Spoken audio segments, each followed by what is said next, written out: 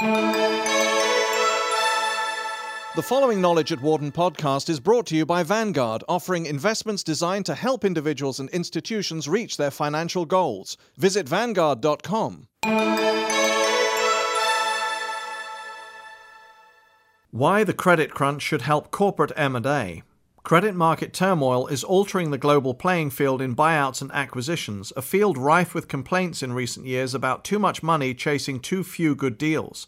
The credit shortage puts pressure on pricing and transactional quality, while also giving public companies a better shot at acquisitions that the more aggressive private equity firms might previously have snatched away. These are some practical implications of a paper presented at a recent Wharton conference sponsored by the Weiss Center for International Financial Research, whose theme was A Global Perspective on Alternative Investments. The paper, titled Leverage and Pricing in Buyouts, an Empirical Analysis, documents the pricing anomalies that have characterized private equity transactions in recent years. Chief among them, the greater the leverage applied to a deal, the greater the price it has tended to command. Acquisition by private equity firms has become increasingly common in recent years in both the US and Europe, with deals growing rapidly in both number and size, notes Michael Weisbach from the University of Illinois at Urbana-Champaign. Weisbach presented the paper on behalf of his co-authors Ulf Axelsson from the Stockholm School of Economics, Tim Jenkinson, Said Business School, Oxford University, and Per Strömberg, Stockholm School of Economics. As recently as 2002, Weisbach noted, total deal value hovered around $30 billion a year. In 2006, buyout transactions totaled around $233 billion in the US and $151 billion in Europe. Private equity deals now account for some 20% of worldwide M&A, up from 3.1% in 2000. Moreover, with a current overhang of some $250 billion in buyout funds that are committed but uninvested, the buyout trend is unlikely to stop, although it does appear to be taking a rest. Not surprisingly, the spectacular growth in private equity transactions has been matched by equally strong growth among firms that specialize in them. The paper's authors compiled and analyzed an extensive list of deals sponsored by some of the largest, best-known private equity houses: Bain Capital, Blackstone, CVC Capital Partners, Kohlberg Kravis Roberts, Madison Dearborn, and Permira, admittedly a sampling with built-in bias towards large-scale transactions. These and other private equity firms have raised large amounts of equity capital from their limited partners and even larger sums of debt capital from the syndicated loan market, using the capital to buy public corporations and business units, as well as family-owned firms and companies previously owned by other private equity concerns. Most of the earlier studies focused on the 1980s buyout wave, where leverage ratios were lower. Today, the financial structures that private equity firms choose for their portfolio companies turn out to be radically different from those that public corporations use when making acquisitions. In fact, they are almost the inverse of one another. Extensive use of leverage has long been a distinguishing characteristic of the LBO firms, whose equity typically comprises just 20 to 30% of total capital, a ratio that has steadily declined. For public corporations, by contrast, equity is more likely to comprise 70 to 89% of the total.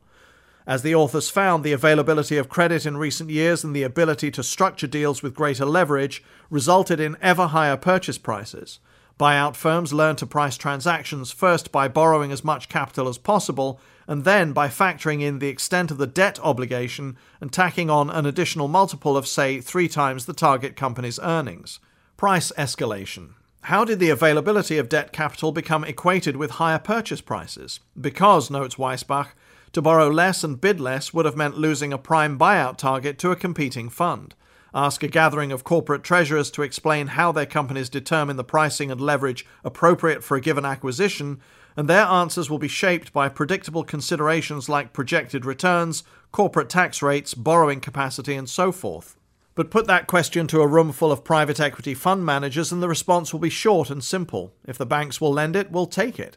Indeed, a private equity firm that appeared reluctant to borrow and spend aggressively might have difficulty pooling investors for its next fund launch. Until recently, the cycle of hyper-competitive borrowing and bidding meant that even the largest and shrewdest private equity firms found it difficult to negotiate a buyout in private.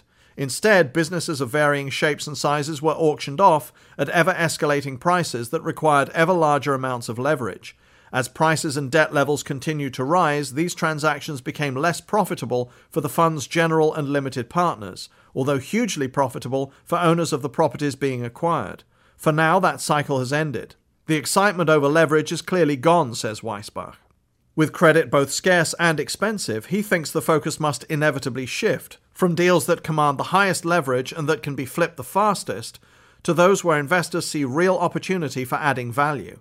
As recently as a year ago, buyout firms tended to buy and hold a business for as short a term as possible, typically 1 year, before flipping it to another private equity buyer, not unlike speculators in Florida or Las Vegas real estate.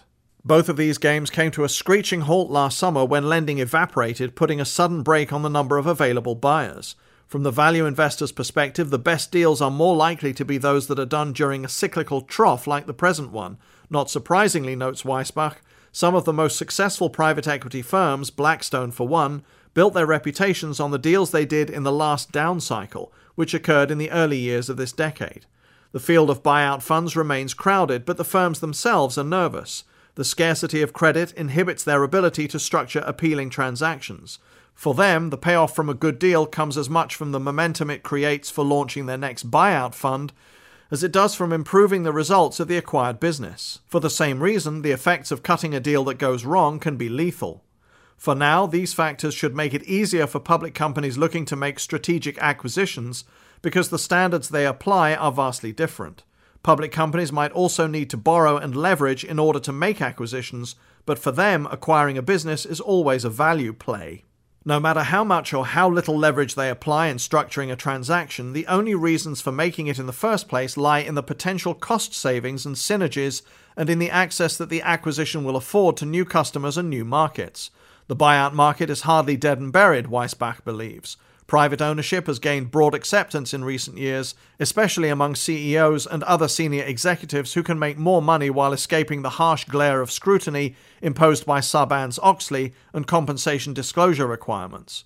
All the same, says Weissbach, leveraged buyouts are and will remain an inherently temporary form of organization, if only because private equity buyers have fiduciary obligations to exit their deals expeditiously once they can realize targeted returns. No such constraints apply when a company acquires another for strategic purposes. So as long as tight credit keeps a damper on the private equity buying frenzy, corporations ought to stand a far better chance of bidding competitively for businesses they covet. For more information, please visit our website at knowledge.wharton.upenn.edu.